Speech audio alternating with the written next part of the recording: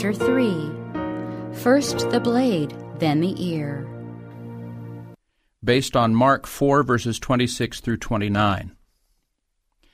The parable of the sower excited much questioning. Some of the hearers gathered from it that Christ was not to establish an earthly kingdom, and many were curious and perplexed. Seeing their perplexity, Christ used other illustrations, still seeking to turn their thoughts from the hope of a worldly kingdom to the work of God's grace in the soul. And he said, "So is the kingdom of God, as if a man should cast seed into the ground, and should sleep, and rise night and day, and the seed should spring and grow up, he knoweth not how. For the earth bringeth forth fruit of herself, first the blade, then the ear, after that the full corn in the ear. But when the fruit is brought forth, immediately he putteth in the sickle, because the harvest is come." The husbandman who putteth in the sickle, because the harvest is come, can be no other than Christ. It is he who at the last great day will reap the harvest of the earth. But the sower of the seed represents those who labor in Christ's stead. The seed is said to spring and grow up, he knoweth not how. And this is not true of the Son of God. Christ does not sleep over his charge, but watches it day and night. He is not ignorant of how the seed grows. The parable of the seed reveals that God is at work in nature. The seed has in itself a germinating principle, a principle that God himself has implanted. Yet, if left to itself, the seed would have no power to spring up. Man has his part to act in promoting the growth of the grain. He must prepare and enrich the soil and cast in the seed. He must till the fields. But there is a point beyond which he can accomplish nothing. No strength or wisdom of man can bring forth from the seed the living plant. Let man put forth his efforts to the utmost limit, he must still depend upon one who has connected the sowing and the reaping by wonderful links of his own omnipotent power. There is life in the seed, there is power in the soil, but unless an infinite power is exercised day and night, the seed will yield no returns. The showers of rain must be sent to give moisture to the thirsty fields, the sun must impart heat, electricity must be conveyed to the buried seed. The life which the Creator has implanted, he alone can call forth. Every seed grows, every plant develops by the power of God. As the earth bringeth forth her bud, and as the garden causeth the things that are sown in it to spring forth, so the Lord God will cause righteousness and praise to spring forth. Isaiah 61:11. As in the natural, so in the spiritual sowing. The teacher of truth must seek to prepare the soil of the heart. He must sow the seed, but the power that alone can produce life is from God. There is a point beyond which human effort is in vain. While we are to preach the word, we cannot impart the power that will quicken the soul and cause righteousness and praise to spring forth. In the preaching of the word, there must be the working of an agency beyond any human power.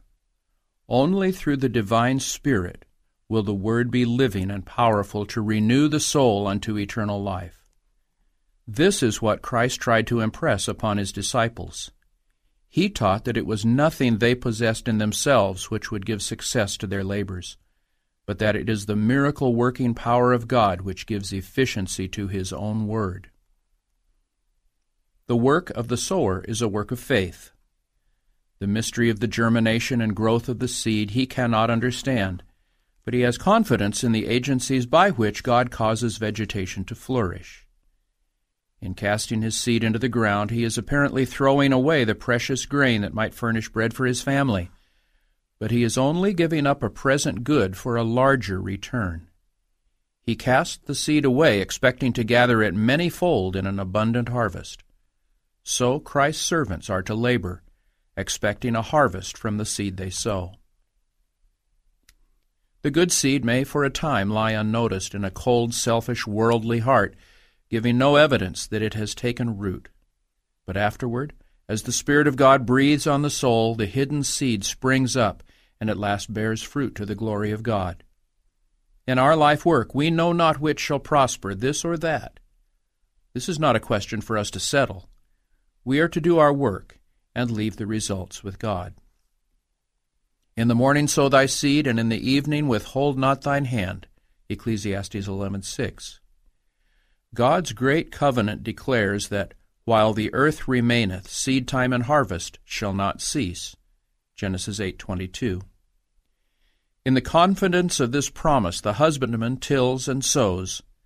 Not less confidently are we in the spiritual sowing to labor, trusting his assurance. So shall my word be that goeth forth out of my mouth. It shall not return unto me void, but it shall accomplish that which I please, and it shall prosper in the thing whereto I sent it. Isaiah 55:11. He that goeth forth and weepeth, bearing precious seed, shall doubtless come again with rejoicing, bringing his sheaves with him. Psalm 126, verse 6. The germination of the seed represents the beginning of spiritual life, and the development of the plant is a beautiful figure of Christian growth. As in nature, so in grace, there can be no life without growth. The plant must either grow or die. As its growth is silent and imperceptible, but continuous, so is the development of the Christian life. At every stage of development, our life may be perfect, yet if God's purpose for us is fulfilled, there will be continual advancement. Sanctification is the work of a lifetime. As our opportunities multiply, our experience will enlarge, and our knowledge increase.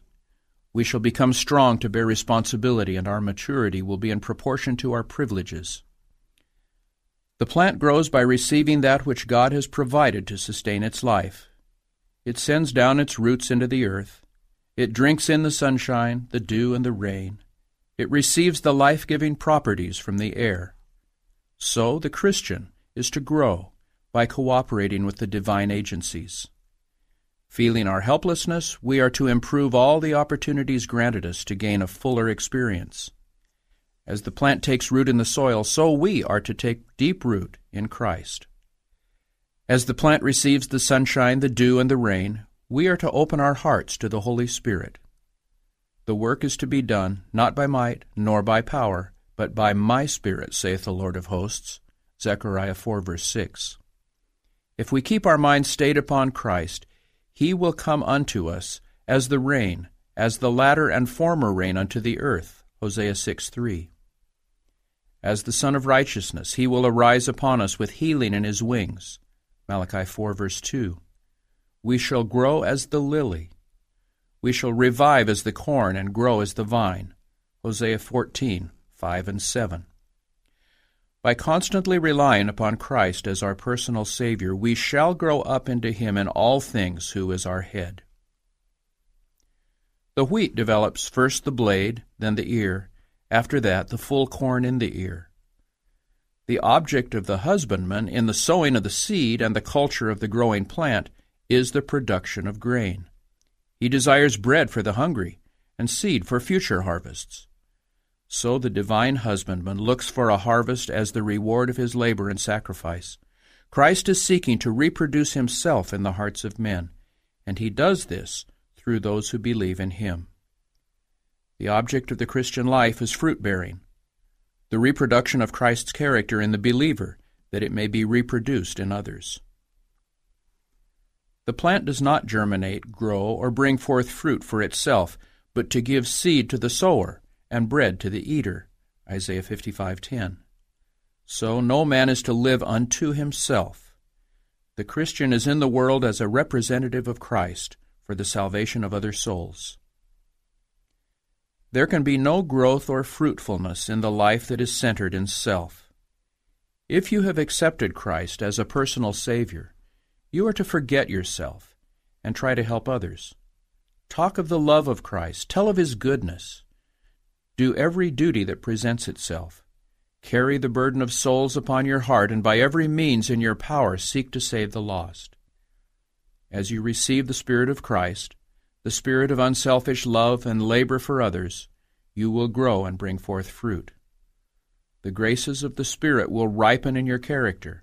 Your faith will increase. Your convictions deepen. Your love be made perfect. more and more you will reflect the likeness of Christ in all that is pure, noble, and lovely. The fruit of the Spirit is love, joy, peace, long-suffering, gentleness, goodness, faith, meekness, temperance. Galatians 5:22 and 23. This fruit can never perish, but will produce after its kind a harvest unto eternal life. When the fruit is brought forth, immediately he putteth in the sickle, because the harvest is come. Christ is waiting with longing desire for the manifestation of himself in his church. When the character of Christ shall be perfectly reproduced in his people, then he will come to claim them as his own. It is the privilege of every Christian not only to look for, but to hasten the coming of our Lord Jesus Christ. 2 Peter 3:12. Were all who profess his name bearing fruit to his glory, how quickly the whole world would be sown with the seed of the gospel. Quickly the last great harvest would be ripened, and Christ would come to gather the precious grain.